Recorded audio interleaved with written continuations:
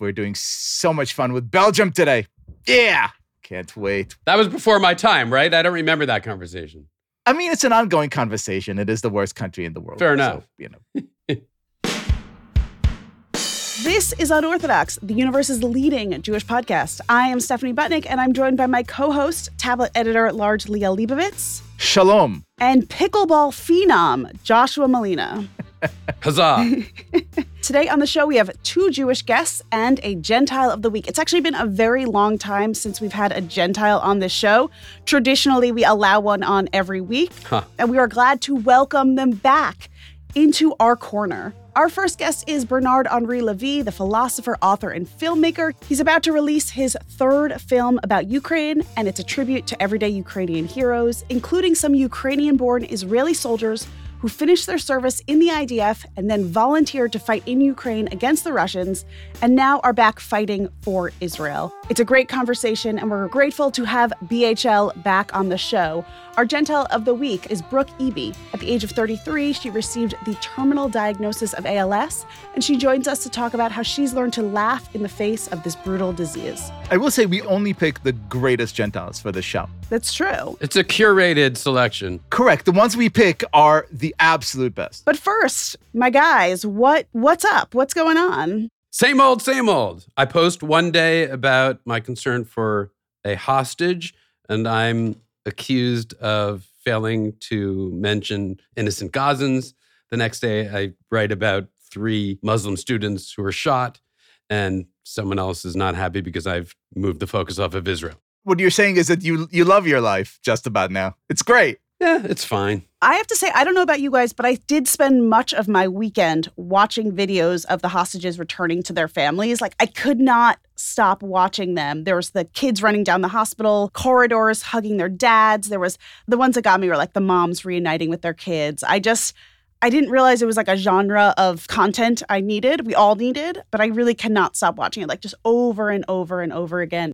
We got a little bit of good news this weekend, and we're hoping that it continues. And we're just sending our best to everyone and hoping that more hostages get freed soon. Amen. Here, but at the same time, I got to tell you, there's something about this conversation that kind of feels eerie. There was a moment that went viral the other week in which a lovely Israeli spokesperson went on, I believe, Sky News. The host of the show asked him, so the deal between Israel and Hamas is such that Israel releases 150 prisoners and Hamas releases 50 prisoners. So does that mean that you guys value the lives of a Jew 3 times as much as you value the lives of a Palestinian? And it's such a stupid question. Does Israel not think that Palestinian lives are valued as highly as Israeli lives? That is an astonishing accusation. If we could release 1 prisoner for every 1 hostage, we would obviously do that. It's worth it just to see his facial expression. Correct. Immediately after the question is posed. The facial expression that even without any words you could see says, what the fuck is wrong with Fantastic. you? But here's what I think. Like, in a way, I think this was a missed opportunity, and it's a missed opportunity that keeps recurring over this debate. I think the answer ought to have been, yeah, sure. I value the life of a 10-month-old innocent baby much more than I value the life of a terrorist who's in prison for trying to kill people. Irrespective of these people's nationalities or religion, it doesn't matter. Innocent baby versus terrorist is not an apt moral comparison. And if you can't make this moral comparison, I'm sorry, there's something profoundly wrong with like your entire way of looking at the world. And the thing that kind of kills me is that we keep on looking at this and it keeps on getting reported as some kind of like intricate algebra of like, oh, they released X and we got Y. I am so, so, so grateful that these people are back home reunited with their families. And yet it once again underscores the absolute lack of humanity with which we're dealing. To me, that kind of clip like just shows what we're up against, right? Like there's literally no winning in this scenario. It's like, okay, we'll give you all these people, right? And then people are like, you must not value their lives. And you're like, No. It's this really bizarro calculus that we're seeing across the world of how this stuff plays out. And it's just disgusting. And I think you see like, oh, they were supposed to free all the siblings together and they're keeping a sibling, they're keeping a mom, they're keeping a child. Like, it's so fucked. Like, the emotional manipulation here is just like so grotesque. you almost can't wrap your mind around it. You're like, that has to be a mistake. No one would just deliberately mess with a family like that who did nothing, a family who did nothing. And it's true. That's what they're doing. And it's just disgusting. Speaking of grotesque, this is just New York City. This is just the last 4 days. We've had the Macy's Day Parade disrupted by pro-Hamas demonstrators that delivered $75,000 worth of damages to the New York Public Library. We've had 2 attempts to shut down Grand Central Terminal. We've had a violent demonstration on Saturday that made shopkeepers at Columbus Circle have to lock themselves in their stores because pro-Hamas supporters were marching in the streets and saying, Zionists, we know who you are, and you will come to a bitter end, or something along these lines. We've had students rioting in a Queens high school when they found out that one of their teachers attended a rally to release the hostages. We've had pro-Hamas demonstrators, some of them Jewish, shut down the Manhattan Bridge. And this morning, I receive an email from a public relations person saying that I should call and talk to the person she's representing, the CEO of the Jewish Council for Public Affairs, which is a longtime Jewish advocacy group, about the thing that is really the most pressing in the world, the greatest threat to the Jewish people, Elon Musk interviewing Bibi Netanyahu. The unbelievable depravity of our so-called leadership, to see that all these organizations, and by all means, it's not all of them, there are some of them doing good work, but when I see the ADL, an organization that has long beclowned itself, go last week and claim against all available resources and data that there is no such thing as Pallywood, in other words, the Hamas strategy of releasing fake videos to blame Israel for war crimes that never existed. The ADL called this a conspiracy theory, even though it was confirmed by, such hotbed Zionist publications like The Atlantic. And they had to take down this release because it was obviously so blatant. To see organizations like the JCRC stand with, people like AOC, who believes that the United States dropped chemical weapons on Vieques on behalf of the Israeli government as some part of nefarious Zionist controlled experiment. To see so many of these organizations that receive our dollars and our support and are supposed to stand with us continue to stupidly side up to the actual people who are trying to hurt us and use their platforms to play cheap, stupid politics. I think every single one of us needs to look at all the donations that they've been making. And if there's a Jewish organization in there that has, over the last, 5, 6, 10 years, aided and abetted the rise of these people who are now making this systemic surge of anti-Jewish violence around the United States possible, you should stop giving them money and you should shame these people, because this so-called failed leadership is a huge part of the problem here. Not all. There are some good people. Joshua Malina will tell us who they are. No. I want to back up slightly and give you a tender pushback. Is it possible that you are painting with too broad a brush and describing sometimes pro-Palestinian protests as pro-Hamas? Do you make a distinction? Was the Macy's Day interruption, and I condone no violent protest, but was the Macy's Day interruption explicitly pro-Hamas? First of all, there is something really revolting to me in saying okay, well, we are going to march explicitly with a Palestinian flag and call for, end or ceasefire or whatever, when there are literal babies in prison. That's when you shut the fuck up. You say, guys, I support you, but you do not hold babies hostage. If it doesn't even occur to you to say that, at that point, to me, the lines really blur massively. That's line number one. Line number two, look, this tendency to violently protest. There were 300,000 of us in Washington, D.C. There was not a shekel worth of damage to any building. There was no one acting violently. This simply doesn't happen in our demonstrations. And I think it's a great big difference. So at this point, can you make an argument that there is a legitimate concern for the lives of Palestinians that should be taken into consideration whenever you support or not support a certain kind of policy on the Israeli-Palestinian side? 100%. I think you must do that. I think that any viewpoint of the world, as pro-Israeli as it may be, that says, for example, callously, hey, we should flatten Gaza and kill 2 million Palestinians, is completely illegitimate. I think that is part of the moral calculus of every sane person. What really troubles me is that our well-being does not seem to be part of the moral calculus on the other end at all. Again, I read Arabic. I continue to sort of look for any kind of meaningful statement of not forget support. I don't care about that. But just saying like, guys, we kidnapped infants. Stop it. I'm not seeing this. And I think if you really wanted to have a great pro-Palestinian demonstration, I think about so many other ways that this could have been done, including, for example, even like a very general, you know what, stop killing kids all around. How about Hamas? We call on you to release these babies. Israel, we call on you to stop the bombing because X thousands of kids have died, and that's not a price you should be willing to pay. Okay, I hear that. But that's not the demonstrations we're seeing. I hear you and I empathize with your position and I understand your position, but it also, to me, slightly smacks of the whataboutism that I was referring to earlier just in social media, which matters not at all, particularly my social media. But to insist that nobody protest with a Palestinian flag unless they have made clear their concern about the massacre and the injustice of the acts of October 7th also suggests to me an equivalency or similarity to the people who say, well, look at these people with an Israeli flag. Don't they care about the innocent people of Gaza? I mean, I've seen Palestinian protests that were peaceful. I don't condone violence ever.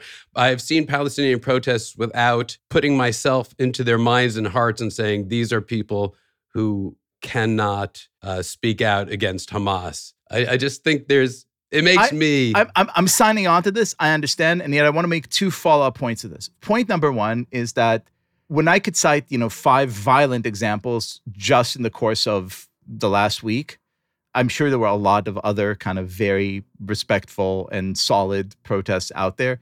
I think there is a problem. You've had in Brooklyn just a couple of weeks ago, people with Hamas flags burning down entire blocks in Bay Ridge out of support for this insane terrorist organization, which, by the way, still holds American hostages, American citizens hostage.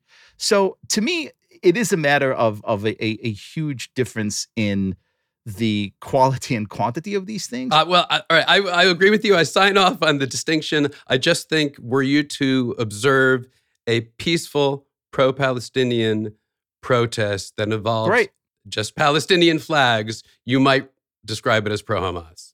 No, I would not. And here's... I feel like a little bit like you're straw-manning me, because of course the violence is unacceptable. But here's this is the other point that I wanted to make. Stephanie and I moderated this great event for the Jewish Priorities book. Again, I wasn't invited. We made sure to keep you out of there. It just wasn't a priority of ours. That's exactly it. You were not our Jewish priority, Joshua Molina. Completely understand. Join the large majority for whom I'm not a priority. Our friend Einat Wilf, the former, Israeli member of Knesset, she's, a liberal lefty in good standing in Israel. She made this excellent point. She said, a lot of times, like, she will talk to her friends who are left of her. She's like, they will say, oh, come on, you're expecting Palestinians to be Zionists. And she said, that's exactly right. I'm expecting Palestinians to be Zionists and recognize and respect my right to have a national homeland and sovereignty, just as I respect theirs. Let me put it this way. If you asked the 300,000 people in D.C., how many of you would support a peaceful Palestinian state side by side with a Jewish state, even at the cost of painful territorial concessions? I'm willing to bet that you could get about 75 to 80% of people to say, okay, sure, we'll at least give it a shot. And the same poll taken by Israelis? What numbers do you hazard? Well, after October 7th, I think the numbers are very different. Because, again, years and years and years of Palestinian Authority support for, wanton violence and terrorism, the pay-for-slay programs, the absolute outbursts of terrorism in the West Bank after October 7th, all of these are problems. But in ideational form, no Israeli has a problem, other than the security problems, with the existence of a Palestinian entity side by side with Israel. Very few, thankfully, Israelis want to completely erase the Palestinian population from being. No Israeli, again, with very few exceptions, thankfully, would say from the river to the sea, the greater land of Israel will be free. I hope you're right. It's just not as catchy. No, it's not. It's bad copywriting. Yeah, it's got meter issues. It does. Does that resonate with you, Joshua Molina? Yes. Baruch Hashem, I hope you're right about the numbers in an Israeli poll. But, I hear greater Israel bandied about. Well, the Molina administration will change all that. Yeah. I know this is like semantics and things like that, but I think if we're talking about these distinctions, the one that feels important to me is all these, like, we talked about like the open letters that come out. So many of them barely said anything about October 7th. You can't even bring yourself to say that what happened, stealing babies and grandparents and raping women, like, you can't even say that was bad because they were Israeli. I feel like people are so warped in their thinking that they've lost the ability to say, like, this shit was really bad. And if it happened anywhere else, we'd all be up in arms, all of these organizations. And I think that for me is what I'm not seeing still in so many places. And it's like we've moved on so quickly to like condemnation of Israel for its retaliation as though it came out of nowhere, right? Like we're seeing this warped version of events. And I think it's like making us feel crazy. That's how I feel. You know, it's funny you mentioned Einat Wilf. There was a tweet of hers. She writes, "In a better world, on October 8th, the UN Secretary General, the head of the International Red Cross, and other luminaries would have stationed themselves on the Egyptian border with Gaza, demanding the full, immediate, and unconditional release of all the kidnapped hostages, insisting that Israel owes absolutely nothing to Hamas for the release of children, mothers, the elderly, and civilians, because there's no world in which such acts are okay. Israel is forced to negotiate with the twisted leaders of Hamas for our children only because so many people in official and non-official positions of power failed to do their job and normalize the idea that kidnapping children from their beds and keeping them as bargaining chips is somehow a legitimate act that leads to negotiations rather than to stringent condemnation and global ostracism." This is the world's longest tweet, by the way. It's the longest tweet. I don't know how long tweets can be these days. They're just called X's.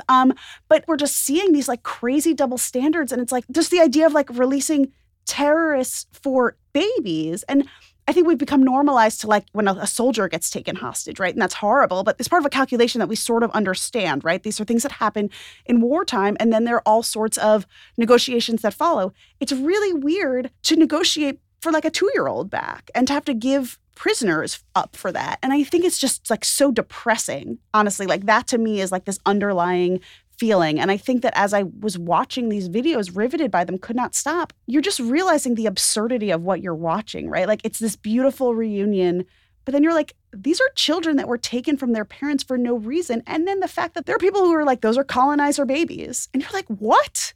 Colonizer Babies, by the way, is a very good Netflix show. They're so cute. They're really that cute. Waits.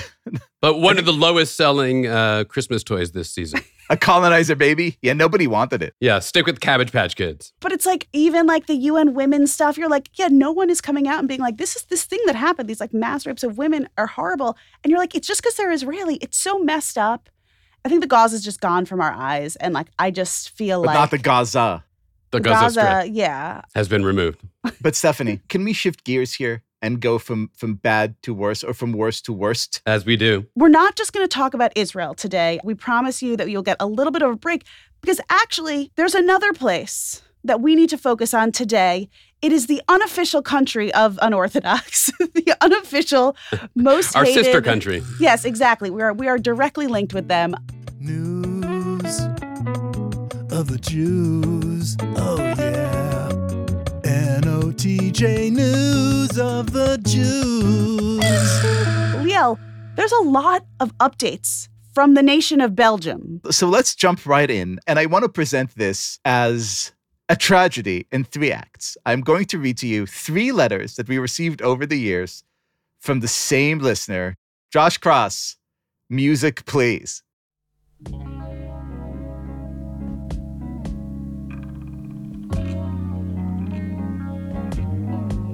Tu sais, je n'ai jamais été aussi heureux que ce matin-là. Nous marchions sur une plage, un peu comme celle-ci. C'était l'automne. So, once upon a time, the listener, identifying herself only as Sabrina, wrote to us, "Guys, I really enjoy your podcast and listen to it every week, but your last section on Belgium with that letter is, frankly, very misinformed. I find your way of talking about Belgium insulting and inaccurate. I come from Brussels, and there are definitely problems there. But we have a vibrant community that is largely supportive of Israel. Moreover, Liel, yes, there was a pedophile scandal many years ago in Belgium, but I certainly think the U.S. can compete with Belgium from that point of view. So please, guys, check your facts before spreading all kinds of bias. It's not helping anybody. Best, Sabrina." Then a few years later, Sabrina writes again. "What a pity you guys don't stop confusing Belgium with Flandre. generalizing Flemish anti-Semitism with Belgian anti-Semitism. These are very good distinctions. The stories you have been telling, especially regarding soccer, are also true for the UK and Holland. You hardly ever speak about the UK, where Jews have real problems right now, especially in the Labour Party. You also have been generalizing the anti-Semitism of tiny Ulst, I believe it's pronounced Ulst, to the whole country. This is where the parade was with the giant Jew figureheads with the big noses. You end up sounding like Trump, who called Brussels a shithole. Pity. Fact. Belgium is not the country of pedophilia. You have tons of horrible stories in the US every single day that would never happen in Belgium, where they're basically one single story 20 years ago with Marc Dutroux. I'm a Belgian Jew, pro-Israeli, and I am shocked by how ignorant and relentless you are on the subject. Seriously, stop hammering. It only shows ignorance. I used to love your show, but this has become unbearable. We received a third and final letter from Sabrina this week. I will read it in its entirety. I was wrong in my previous emails. Belgium really is a nasty, dangerous, little anti-Semitic country. Am Yisrael Chai. Sabrina. Sabrina, we love you, and we want to support you with a few just from these last couple of weeks in Belgium. 3 days ago, at least 85 Jewish graves in a cemetery were desecrated. Also, when asked to screen the video of the Hamas terrorists, the president of the Belgian parliament refused because she said it was false propaganda that is here to do nothing but spread cruelty against poor, innocent Gazans. And finally, we've also had the best, maybe the best story out of Belgium in a while. This one doesn't involve Jews, but it's too good. This is from the New York Post. Headline: 10 sex-crazed prison guards, staffers held jacuzzi orgies. One even refused to work before intercourse. Report: Belgium's largest prison is reeling from a wild sex scandal that accused guards and staffers of organizing jacuzzi orgy parties and trading colorful bracelets to determine their sex partners, a local report detailed. And so, once again, the low country with low morals keeps on winning the title of world's greatest shithole. Keep those emails coming. You know, Liel, it's like you commit to things and eventually there is a payoff years and years and years later. This joke is 8 years in the making and it keeps on being funny. I appreciate what you've given to this over the years, and it's just nice to see, things catching up. I will say Belgium and Spain were also two of the countries that had Israel recall their diplomatic representative because they were simply, completely disinterested in the Hamas attacks and entirely one-sided in insisting that Israel was just the aggressor here and had no right to demand the return of its babies. But because the world is a very small place, and on a serious note, I think it's time to actually shine some light. Yes. Where up until now in this episode, we've had nothing but darkness. Shall we? Yes, we are taking things global this week. We talked about Israel, we got to Belgium, and now we're going to head to Ukraine, where our friend, philosopher, author, filmmaker Bernard-Henri Lévy has spent a lot of time in the past few years making films, being out there on the front lines, and showing us what's going on there. His latest film is the third in his Ukraine trilogy, and it's called Glory to the Heroes. We called up Bernard and asked him to tell us a little bit about it.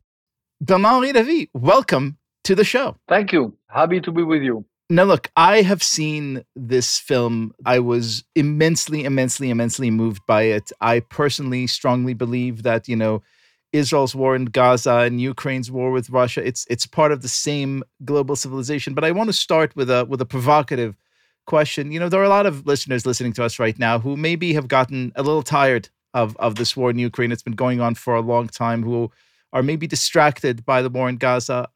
Why should we care right now about the heroes of Ukraine? Distracted, they would be wrong, because it is the same, and because the two are completely connected. Hamas would not have dared to attack Israel if Ukraine had won against Putin. This can be demonstrated. I could prove it. Fatigue, of course, there is, because we live in a world where people are real. We all have a sort of attention deficit, and to hold the stage for 1 year and a half, nearly 2 years, as President Zelensky did, is already a miracle. So there is, of course, a moment of emptiness. That is one of the reasons why I insisted to release this film, to shoot it, first of all, so quickly, to edit it in emergency, and to release it in emergency too. There's one amazing segment in the film in which we meet two incredible young men, Sasha and Vitaly, who are former IDF soldiers, Israelis who train with the Ukrainian military and fight with the Ukrainian military. Why was it important to include this segment? What are viewers to take away from watching it? Because there are many Israeli soldiers who have volunteered in the Ukrainian armed forces. Generally, they don't speak and they don't show their face. For me, being a proud Jew, myself, being a Zionist myself, it was very important to show this proximity, this brotherhood between Israeli fighters and Ukrainian fighters. And I'm happy that the segment moved you, because I was myself moved when I saw these Jewish boys and these Ukrainian boys having this hug on front line, remembering their souvenirs of brotherhood and ready to go to front line again together. I was moved to tears, by the way. These Israeli veterans whom I filmed in my movie, they are former fighters in IDF, and they are again fighters, alas, in IDF, because on October 7, they moved again from Ukraine to Israel. And at the time we are speaking, they are in Gaza, in special units. It tells the story of these two gentlemen, Alex and Vitaly, in a sense, tell the story, the whole story of the link, of the big game in which Israel and Ukraine are on the same side on the barricade. The thing that really grabbed me the most about it is that, just like the amazing things that we're seeing out of Israel right now, with the Israeli public mobilizing so fiercely to fight this war as one, this third movie, Glory to the Heroes, my favorite, by the way, among this trilogy of yours, the Ukraine trilogy, really shows the incredible resilience of ordinary, everyday Ukrainians. There's a scene that I think, again, comes to life in a very different way after what we've seen post-October 7th, of three very young women who are kept hostage in a small, cramped basement by the Russians for months, with hundreds of other people who you take back to this basement, who tell you this thing. So as you were spending time, not just in the front lines, what is it that you saw with these ordinary Ukrainians and the way that they mobilized to fight as one? The resilience of the civilians and the heroism of the soldiers. They proved to be inhabited by an incredible and beautiful patriotism. There is an Ukrainian miracle, as there was in 1948 and 1949, an Israeli miracle. For Ukraine, it's a sort of Israeli moment. What is happening in Ukraine since 2 years is not unsimilar, not so different from what happened to Israel 75 years ago. And by the way, Israel is, for so many of the Ukrainians I met, so many of the Ukrainians whose daily life I shared, Israel is a sort of pattern, of model, of reference on every level. Mobilization of the society, forget the quarrels when the national unity is at stake, build an army out of nothing. So this is what struck me. And for my Jewish and Zionist heart and brain, it was not nothing to perceive all of that. It made a lot of sense. What motivates you to sort of continue this work? I mean, I know a lot of us, it was Ukrainian flags everywhere, people changing their Facebook photo. It was sort of all the rage to sort of really be supporting Ukraine. And I think as time has gone by, it's gotten harder to command the attention of the masses, right? We've moved on to other things. We're incensed by this, we're outraged by that. How do you stay committed to this cause that's clearly very important to you? I keep on because I see that the others are increasingly tired of Ukraine. And I don't know how to say that. For me, it gives me a duty. In general, when you can and when you don't do, it can be a real mistake. When you can, when you have access, when you have time, when you have money, when you have the ability to see things and to tell things which others would not see and tell, I consider at least that it is a duty to deliver and to fulfill. It is a deep moral duty. I mean, the book of yours I love the most, The Will to See, basically says, look, it is your moral duty to never ignore the suffering of people out there in the world, if only to bear witness, which is not only, a core tenet of your own career, but also a deeply, deeply Jewish thing. I kind of wonder, though, because, Stephanie's question does speak to something larger. So many of us, not just in Ukraine, but in life in general, are kind of the way we go through life is saying, like, we don't have the capacity for, like, we just want to care about our family. We just want to care about a stupid TV show that we're watching.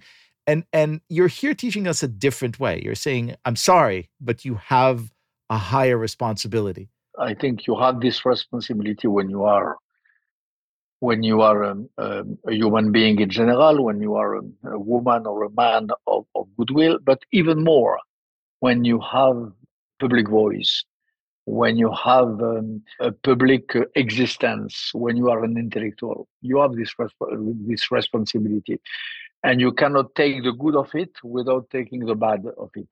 I mean, the most painful. It is not a joy of every moment to spend your whole summer in trenches, in front line, 100 meters from Russian savages. It's not an easygoing summer which I spent, but I have so many advantages. I'm so lucky in life, by chance, by family, by whatever you can, by the favor of some people in my country and a little in America who listen to me, who buy my books, and so on and so on and so on. The minimum I can do is to try to give back. And what means, again, when you are the only one to be able, or one of the few, to be able to do something, and when it can make a difference, you have to do it. In Ukraine, it is very simple. The links I have with the Ukrainians, the trust which I built with the political society, between me and political society, me and presidential administration, and myself and the ground commanders, this link, this trust creates an obligation. When I go on the front line, when I am stopped at a checkpoint, and when there is a young commander that suddenly wonders if I am not the Frenchman who was on the Maidan in 2014, and he has a vague remembrance of that. How can I say? I really feel obliged. I'm curious about the exigencies of trying to film a movie about war during war. How do you do that with any kind of sense of safety or security for yourself and your crew? I have a huge security for myself and also for my group, for my team. I don't engage in such an adventure without taking all the possible precautions. It's a complicated system. I have, of course, some fixers. I have some precursors who go in any place 1 hour or two, a few minutes sometime before me. And all the more because I'm not a young journalist. I'm not a young debutant journalist. in front of me, the Russians, they probably also have a vague idea of who I am. So I have to be careful, but I am careful. I go as close as I can to the combats, but I am not a burnt head, a tête brûlée, as we say in French. And even if for myself I feel strangely and absurdly protected, I am careful for those who trust me and who follow me, which is my team, Ukrainian and French, and American. So one more question, and I think this one may be the most important one of all. What does victory look like? Does this war end only when Russia is, defeated and thrown out of every part of Ukraine, or does it end when Putin pays the price for his war crimes? What's the end goal here? The victory will be when all the enemies of democracy in China, in Middle East, close to Iran, when all of them would think twice before engaging themselves in such an adventure as Putin did. Putin has to be defeated. Putin has to be toppled by his own people, be feeling, I hope, humiliated by this stupid adventure in which Putin threw them. All that has to happen in order that in other parts of the world, dictators, terrorist groups think twice before repeating the same experience. That would be victory. Ukraine is a test which has been implemented by Putin for all his likes, all those who look like him all over the world. Baruch Hashem. Bernard-Henri Lévy, the film is Glory to the Heroes. It is opening nationwide on December 8th. The New York premiere is December 6th at 6:30 at the UN. If you want to see a movie at the UN, it's the coolest thing you could do. And then there are screenings with Q&A sessions in DC on December 9th at 1 p.m. in LA on December 10th at 1 p.m. We are going to put a link in the show notes to a website where you could register for all this, and I hope we do. Bernard, thank you for everything that you do, and glory to the heroes. Glory to the heroes, and friendship to you, my dear Liel Leibovitz. Big friendship, big hug, and to all of you.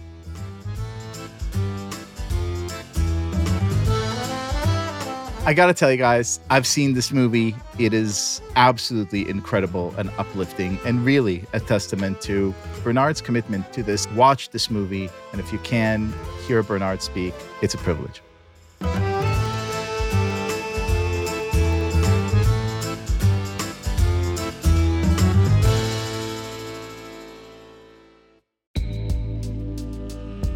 Broadway comes to the 14th Street Y on Tuesday, May 21st. Join us at 7 p.m. for a conversation with cast members from Prayer for the French Republic, the Tony Award-nominated Best Play. Tony nominee Betsy Adom and fellow cast members Frances Benhamou, Ethan Haberfield, and Ari Brand will take part in a lively discussion moderated by the New York Times' Mark Tracy. They'll talk about the play's themes of Jewish identity, French culture, and Zionism in times of rising anti-Semitism. This event is part of 14Y's spring season of Jewish culture. As a Jewish community center, 14Y offers a variety of opportunities for people to discover, explore, and connect with Jewish life. Visit 14streety.org to learn more and purchase tickets to Broadway at 14Y.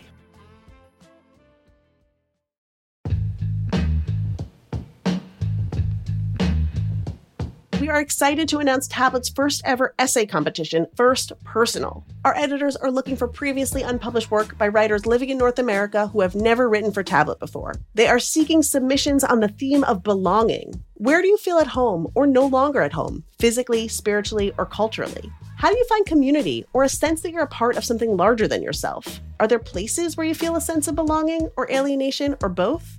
Tablet is seeking personal essays about your life and your experiences and how your thoughts and feelings have evolved over time. Tablet editors will review all submissions and choose their favorite 5, which they will edit with the writers. The authors of those 5 pieces will be brought to New York City to read their story in front of a live audience. A guest judge will then select the winner. The winning essay will be published in Tablet, and the winner will receive $500. For more information and to submit your essay, please visit tabletmag.com/essay contest.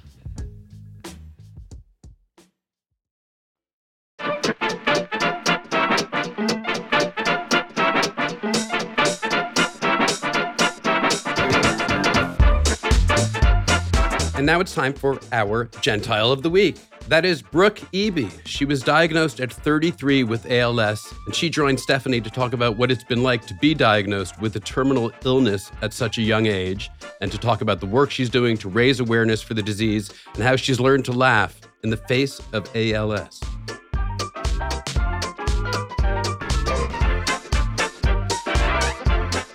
Brooke Eby, welcome to Unorthodox. Thank you. So I have to own this on the air. This is not our first interview. We did an amazing interview. I messed up the recording.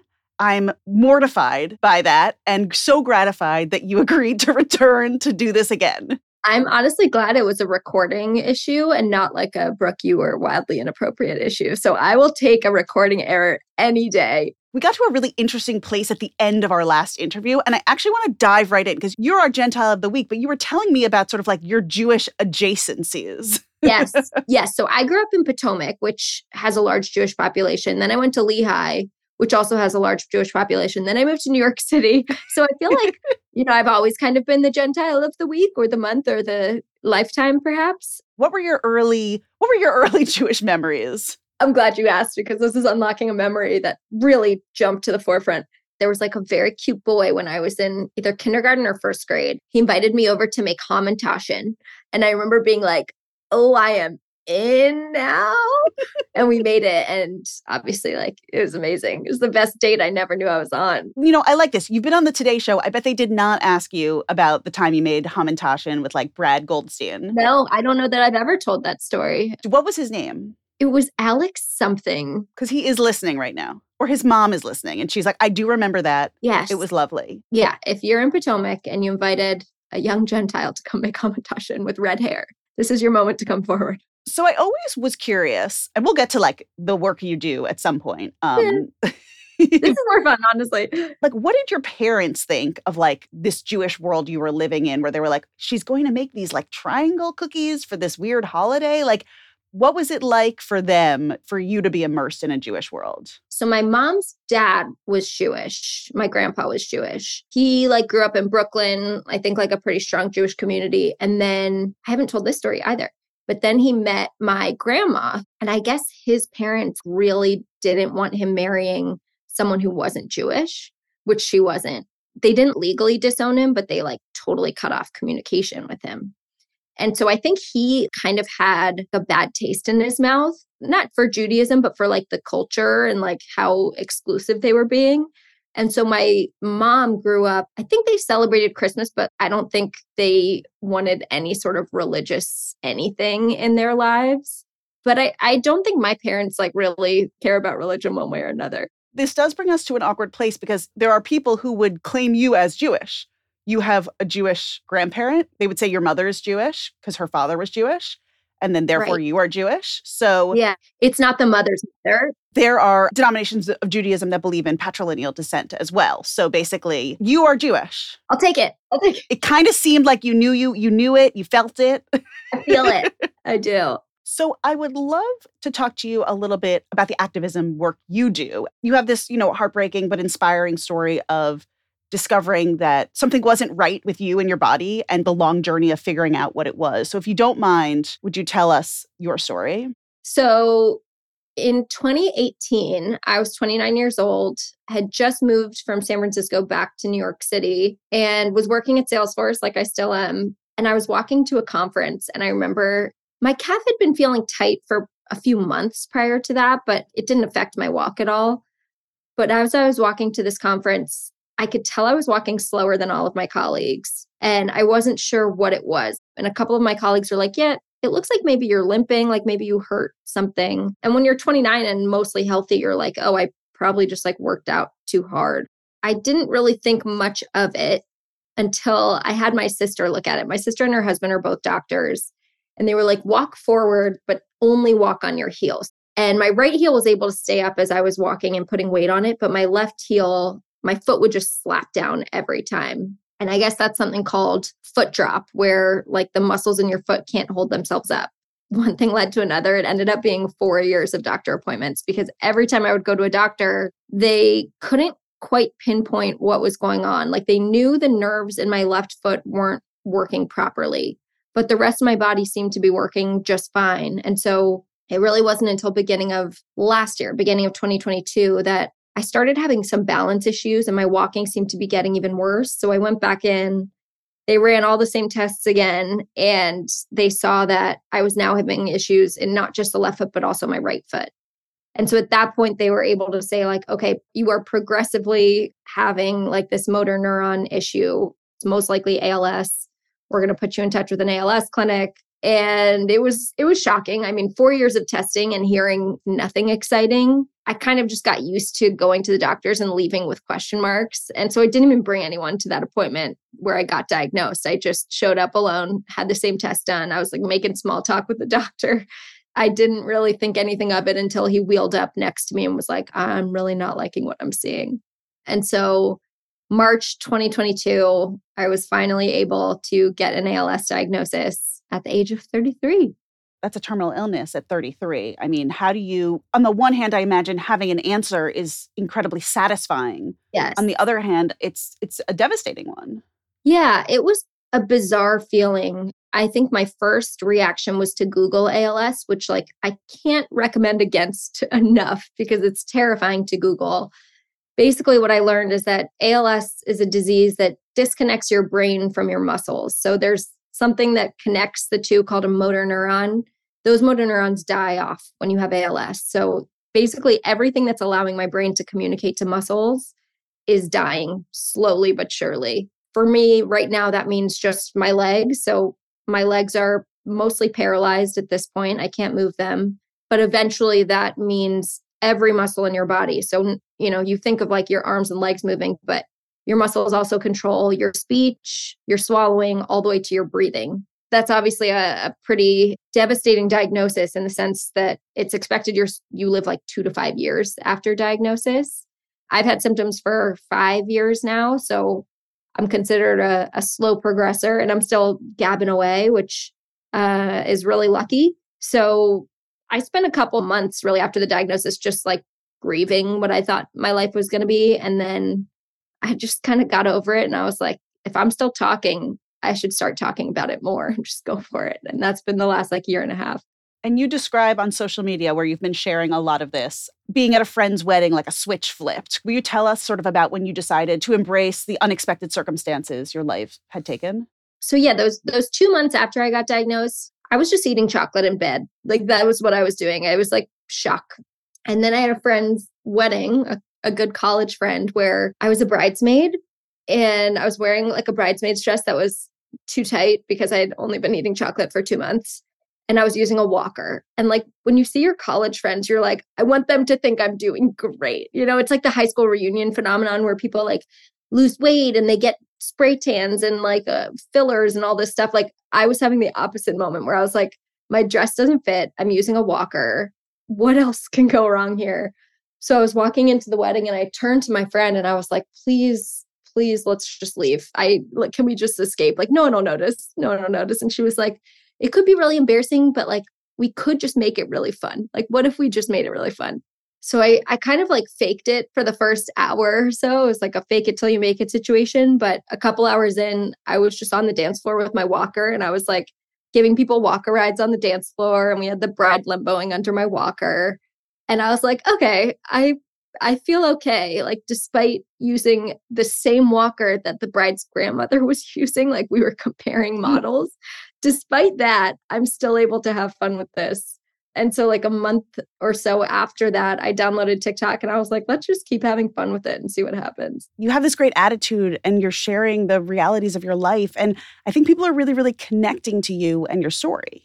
Yeah, I think it's a weird juxtaposition of seeing a somewhat young face talking about dying soon. And like, I don't feel like, I'm going to go tomorrow by any means, but like, knowing I have a disease where there's only one possible outcome, I think is interesting for people to see. Like when I pictured ALS, I pictured like old grandpas. Like I pictured, Stephen Hawking and Lou Gehrig were both not super old, but I think beyond that, the only people I knew were like friends, grandparents, and, 80 to 90 years old. I pictured men. Everything I knew about ALS was wrong. I thought it was like a genetic thing. I thought it was super rare. I thought it was only affecting old people. And I was just, every single thing I thought was incorrect.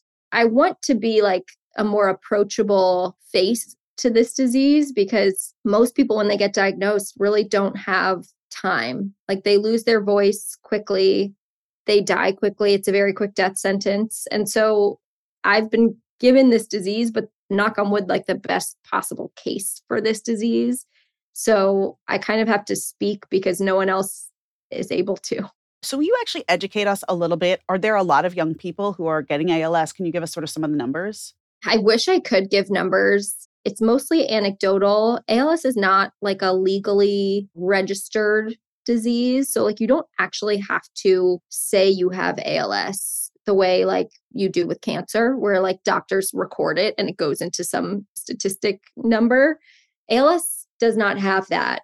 What I can say is I'm in a group of young women who were diagnosed with ALS before the age of 35. I think there's like 80 members right now, and it's growing at about like 2 women a month. So it's definitely not the old person's disease we all think it is. I do think like it's more likely that you get it, I think between ages like 50 and 70, but like it really does not discriminate as a disease. It can strike anyone, anytime, any genetic background. Like it does not discriminate. What are some of the concerns of the young women in this group who are in their 30s and just, living their lives with ALS? Yeah, well, when I first got diagnosed, I was put in touch with a local support group, and I joined that support group, and it was me and mostly older men. There were a few like middle-aged women, but I remember joining and being like, how did I get here? Like, how is this my cross to bear? It just felt like I was like, did lightning strike here, or is this like not representative? And so I went in search of a group that had younger faces and was put in touch with this group, Her ALS Story. And we have a group chat. I would say like, it's just been really nice to talk to people in the same stages of life. Like some people are single and dating. Some women are newly married, or like they got married and got diagnosed 2 weeks later. We have a girl who came back from her honeymoon and started slurring her speech and got diagnosed. It's just like not what you expect your 30s or sometimes 20s to be. Like you think you have this huge runway of a future, and then this comes and just chops that future off. So a lot of it is, questions about relationships. There's obviously like the medical side where we talk about symptoms and management. But I think a lot of it is just like bonding over dark humor at this point, because like what else can you do other than laugh if you're being told like you're in your 30s and you're dying, which is like a blunt way of what the doctors say. They never say it like that, but all of us just kind of like, it's not even commiserating. I think we're honestly finding more joy in life knowing that it's probably going to be shorter, and we just kind of bond over it. That's incredibly profound. Also very Jewish. Just saying. No, wait, which part? Just the idea of dark humor and like making light of a terrible situation when there's nothing else you can do, right? At least I'm going to laugh about it, and I'm going to take control over it by making light of it in a way. Yeah. It's like, what else can you do? Like, I'm sure there are people with ALS who just grieve and they're depressed, and like, that's fair too. But after like 2 months of doing that, I was like, okay, there's, if I've got 5 years left, like I really don't want to spend it in this bed eating more M&Ms. And so I just kind of like started laughing about it and haven't really stopped since. And I will say like the comedy writes itself, honestly. Like there's some stuff with ALS where you just have to make it a joke because it's unbelievable. Like I was walking out of a restaurant with one of my best friends. We went into the bathroom and we came out. I was using my walker, and there was like a trail of toilet paper attached to my walker. And I like looked at my friend and she was like, God really is not giving you a break. Like he just said like, let's double down on Brooke today. And I was like, how is this my life at 30? Like you would picture your like glamorous life, in the future when you're like oh, in my 30s, I'm going to have my life together. I'm going to have a family. And I was like, I'm trying to figure out how to get toilet paper off of my walker. Like, give me a break. The work you do is so inspiring. It's also taken you to some pretty amazing places. Will you tell us a little bit about some of the places you've been, places you've spoken, places you've been interviewed? The first huge one was the Today Show. That they slid into my DMs. Like, that's how that all happened, was the Today Show DM'd me. But then in the last month, it's been like ALS event season. A few weeks ago, I spoke at the ALS TDI event, and they put me like right before this really inspirational speaker. And I was like, screw that. Like, I'm not going to be able to compete with her. So instead of doing any kind of inspirational thing, I decided to do stand-up comedy, which I've never done before. And I just like wrote down all of my jokes and sent them to a couple of my friends who are comedians. And I was like, can you revise this? And yeah, I just like did an ALS version of stand-up comedy. And then last weekend, I got to be a square in an ALS Hollywood Squares event. I never watched that show. I'm sure you didn't either. It was before our time, but it felt pretty cool. I was like, I am a star now. I'm a square. That's amazing. So can you tell us a little bit about the Limp Bizkit? We talked about how to say this last time. The Limp Bizkit universe. My first symptom was a limp. I was trying to think of like good usernames on TikTok, and everyone on TikTok has really dumb usernames. Like it's a place where usernames usually don't matter.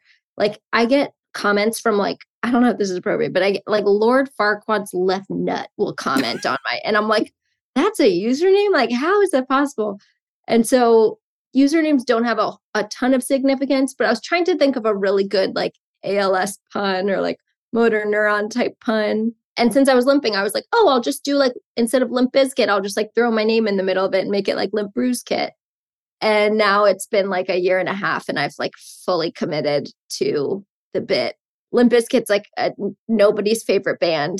Gen Z doesn't even know who it is. Like, I'm like, I don't know that this is the right choice, but we're sticking with it. But I like it. It's catchy and there's merch, which is really the most important thing. I worked with this company Bonfire that like will donate proceeds to an organization. I was like, oh, that's perfect.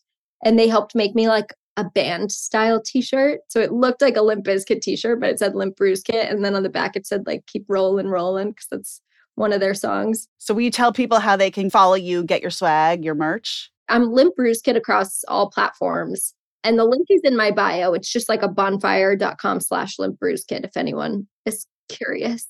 Will you spell that for our listeners? LimpBroozkit. If our listeners want to learn more about ALS, where should they go? If they shouldn't Google it, but where should they direct them to someplace? Don't Google it. Well, I would say if you have it, don't Google it. Or if you think you have it, don't Google it, because you'll convince yourself you have anything if you Google it. Whenever people ask me, I'm like, I have two recommendations for you. One, if you get diagnosed, find a support group. And that's for anything, like ALS, not ALS, like whatever it is. Support groups will make you feel so much better and so much less alone. But the second place, now there's a website called Roon, ROON, as in Nancy. It's an app that you can download to your phone, or it's a website. And it's basically like the place you should go to navigate ALS. Like they recruited a ton of us, people living with ALS, top doctors, top providers, caregivers, and they interviewed us with like 100 questions each and just made little clips of all of our answers. So you can go in and do like I was just diagnosed, what do I need to know type of guide, and it'll guide you through all of our videos. So it's a lot less overwhelming and a lot less scary. Like I think with Google, they just give you statistics. Like if I had looked at Google, I'd be like, oh, I should have been dead 3 years ago. But if you go onto Roon, it's a little gentler and you can understand like how to actually navigate the disease. And as a Gentile, I know we've decided that you're Jewish. We've taken you. I don't know how you feel about that, but we've claimed you. You did have a Gentile of the Week question for us. I do. What celebrity like best embodies Jewish culture in your mind? I said Adam Sandler last time, and I really stand by it because he's just like a big Jewy Jew, you know, like he's like got that like schlubby dad thing. He's like, he owns it. He does these Jewish movies, the Hanukkah song. Like, I think he's very in your face Jewish. And I think more than ever, we need that like super mainstream, funny pop culture icon at this point who doesn't ever shy away from his Jewishness. What's your answer? I should say Josh because he's not here. But also, how do you feel about Larry David is my answer. Like, it's more of a question posed back. I think he's another great answer here. I find, like, I don't like watching Curb Your Enthusiasm. It makes me very uncomfortable. That's how my boyfriend feels about it. He's like, I get a pit in my stomach when I watch it. I'm just like, oh, yeah. I love it. But look, I'm not surprised that you love Larry David. Your whole, like, you've been talking this whole time about, like, looking at dark things and finding humor, looking at, like, uncomfortable, bad, negative situations and just being like, this is so absurd, I have to laugh, which is, like, totally the Larry David thing.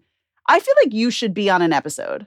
I'm down. What's something very horrible he could do in terms of, like, the things you experience from people, like, not understanding or not being accommodating?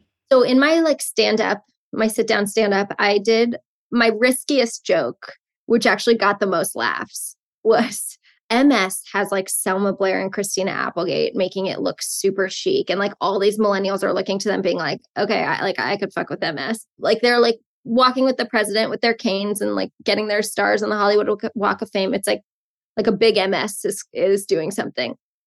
But with ALS, like, we really don't have that. And people say, like, oh, well, you guys have Stephen Hawking, which sure, but, like, he didn't make ALS cool in my mind. Like, he's a genius, he's a legend, but, like, did he make ALS cool? And so then I went on to be like, I would never wish ALS upon anyone. But if I had to pick, like, if a Kardashian got ALS, like, I would be saved in a week. Like, Kris Jenner would take this disease down in, like, no time. And so I feel like Larry David could do something where he's, like, wishing ALS upon someone in order to help the disease. It's a bold joke. Luckily, I was in a room full of people who had experience with ALS. And so, like, no one took it in a bad way. But when I posted it on TikTok, I got a couple, like, this is truly terrible. No, that is amazing. That is brilliant. And I feel like we can make this bit happen on Curb Your Enthusiasm. Where, like, he and you are in a room trying to figure out who the celebrity should be, who's going to be, like, the face of this. Yeah, I mean, there's not like a short list of people that, like, I've thought about. Like, I wouldn't wish it, but, like, I just think about if they were to get it, wouldn't that be really helpful for the community? But we have you, Brooke Eby. We have you. I'm working on it, you know? You are chic. You are fun. You make good videos. You got good jokes. Got jokes, yeah. Brooke Eby, thank you for being on Unorthodox. Our listeners can follow along on Instagram and TikTok at Limp Bruzkit. That's LimpBroozkit. Thank you so much. Perfectly pronounced. Thank you.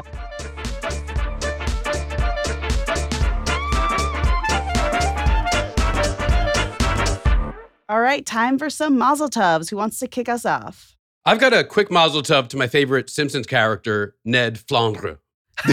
It's been a tough episode for him. Just a little hat tip, not an anti-Semite. Boys, we're Jewish now. In fact, probably philo-Semite. So, in a note of atonement, while I take back nothing I've ever said about Belgium, as listeners of the show know, I did make teshuvah. I did repent when it comes to ice hockey, a sport which I used to say unkind things about and were taken to task and now I'm a big fan of. So my mazel tov this week goes to New York Rangers defenseman Adam Fox, who is spreading some schmear. He partnered with Brooklyn Bagel and Coffee Company to create a special video series called Bagels and Fox, because of course it needs to have a pun in the title. Quote, as a Jewish kid from Long Island, a bagel partnership is something I'm extremely excited about, said Fox, thereby confirming every stereotype about Jews you ever had. He will now also have his own bagel at their stores called The Foxy.